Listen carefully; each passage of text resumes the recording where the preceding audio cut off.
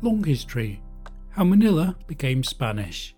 Part 3, The Marvellous Bay and the Magnificent Lord of Manila. Hello everyone and welcome to Long History. At the moment we're covering a document called How Manila Became Spanish, and we're on to part 3 of a 5-part series, but there will be another related document after this. And both documents look at the early days of the establishment of the Spanish capital of Manila.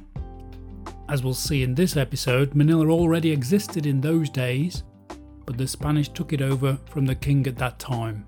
So before we begin, don't forget that there's lots to explore on Long History. In particular, there's 2 documents we've already covered which are related to this one. Those are the journey to colonise the Philippines and the Philippines' first Spanish colony.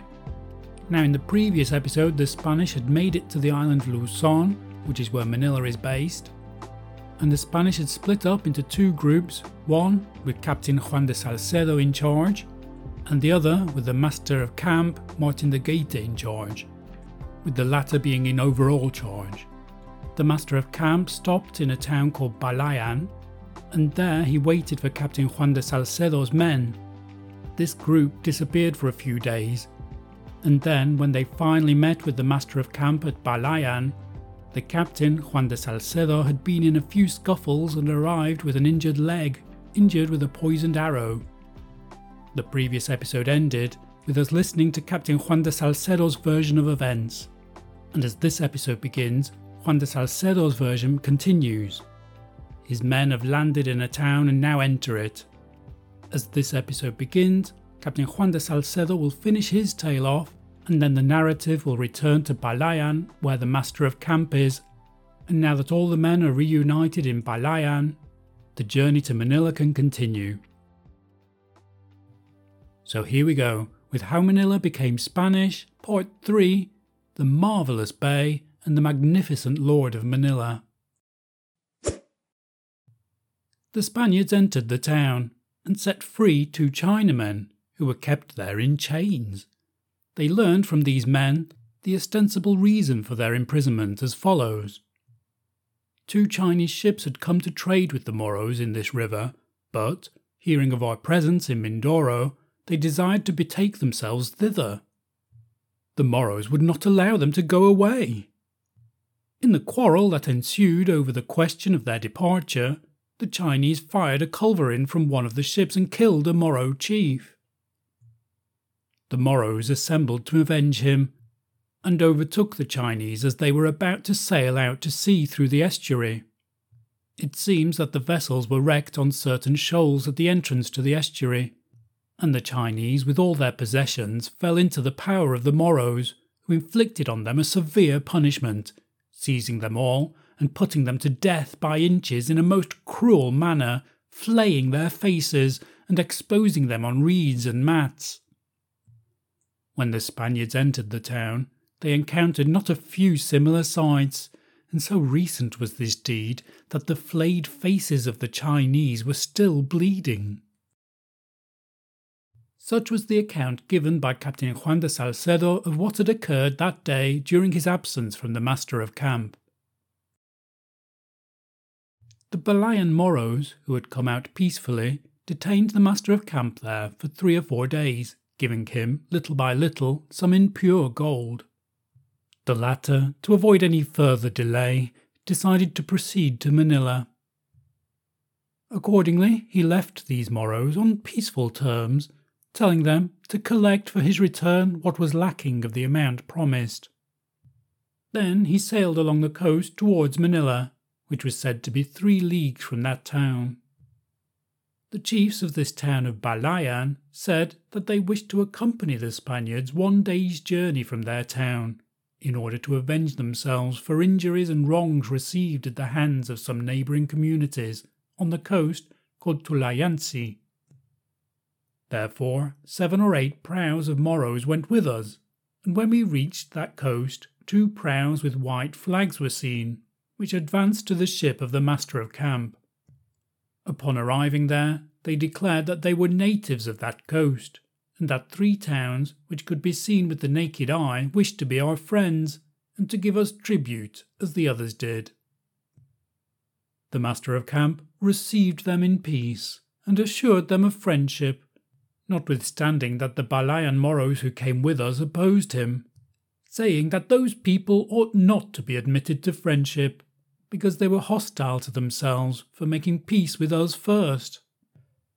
These arguments were of little avail, for the master of camp declared to both parties that he had come to make friendship with all, and that his friends should have no differences between themselves. That, in case they did, it would be right for them to go to the Spaniards for the settlement of them, and that the one breaking with the other would be considered as enemy of the Spaniards. When they heard this answer, both sides promised to abide by that decision, whereupon the master of camp dismissed them all, advising those natives who had lately offered their friendship to have the tribute ready upon his return.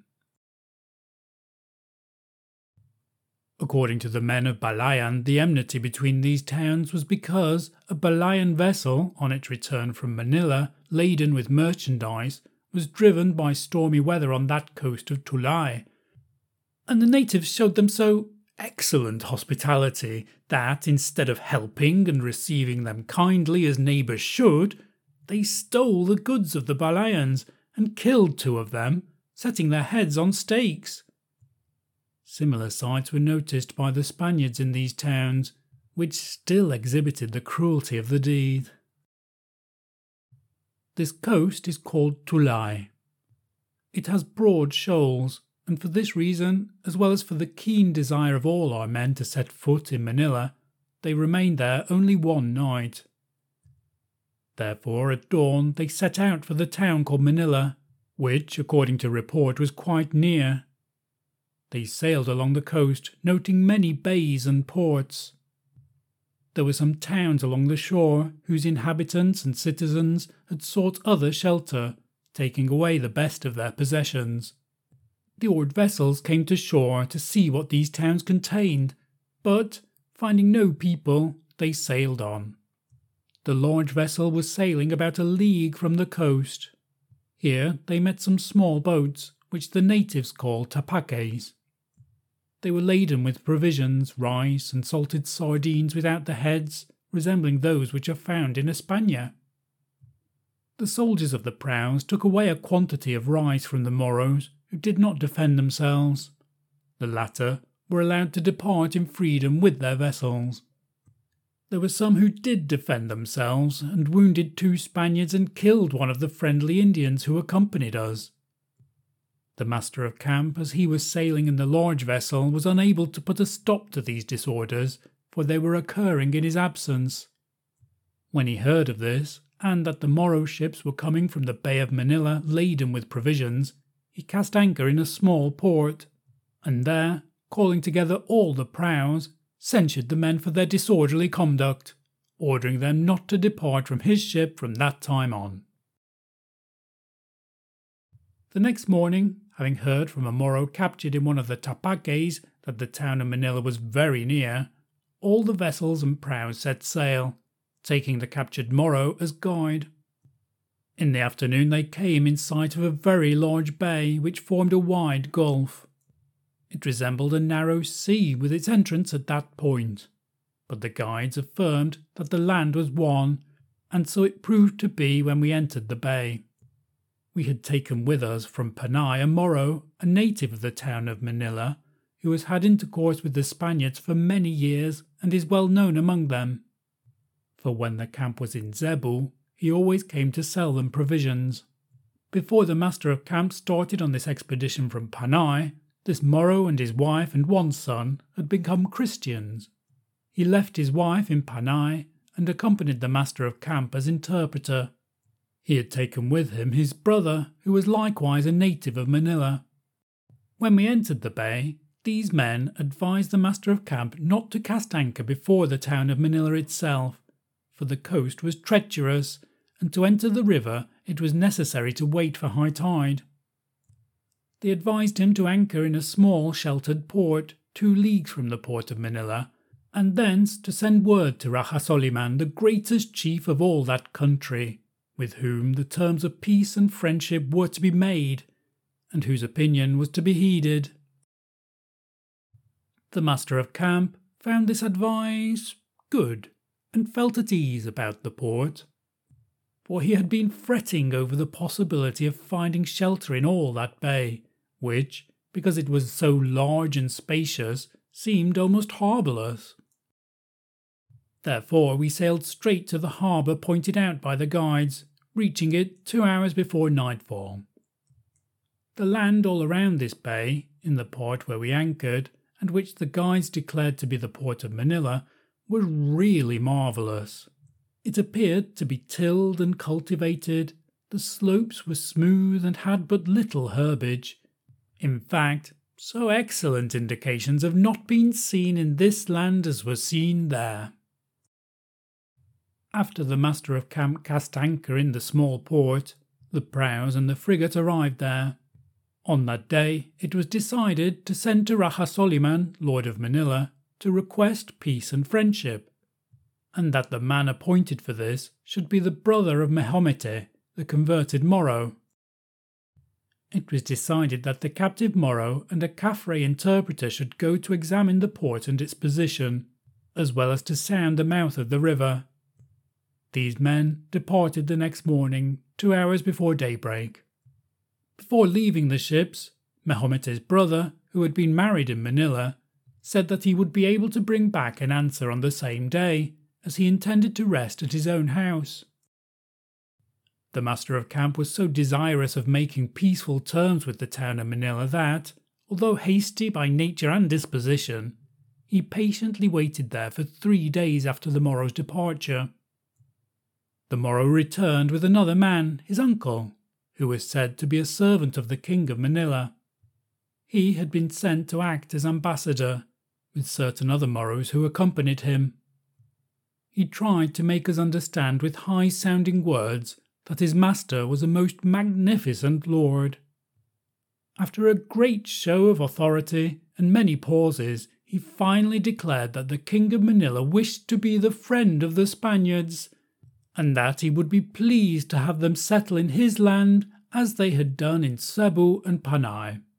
The master of camp answered, through the interpreters, that he was much pleased to consider the king of Manila as a friend of the Spaniards, since his only aim in coming was that of offering them peace and friendship. He also added that to carry out these wishes it was necessary for them to see each other. He therefore declared that he was going to set out immediately for the said town of Manila, and said that the Moro should precede him, to advise the chief of it. The Moro ambassador begged him not to set sail until he had already gone a little distance, for he wished to go first to advise his master. The master of camp promised him to do so, and so managed that until the Moro had gone a considerable distance, he would not set out. But when it appeared that the Moro had advanced about half a league away from us, all the vessels set out in the wake of his prow. So there's something going on here. Things seem to be going well, and everyone seems to be insisting on peace and friendship, and yet there's a sense of something happening in the background. This Moro ambassador has said a lot of friendly words, but doesn't seem to want to encourage the master of camp to go to see Raja Soliman too quickly. But the master of camp seems to want to catch the Raja Soliman by surprise in some way. So in the next episode we'll find out how the Spaniards are greeted by the town of Manila. Thank you for listening everyone to the latest episode of Long History. I hope you've enjoyed it, and if you have, please do give it a like. And before you move on, don't forget there's lots to explore on Long History. Certainly plenty about the early days of the Philippines. So thank you for listening. This was How Manila Became Spanish, Part 3, The Marvellous Bay and the Magnificent Lord of Manila. Goodbye.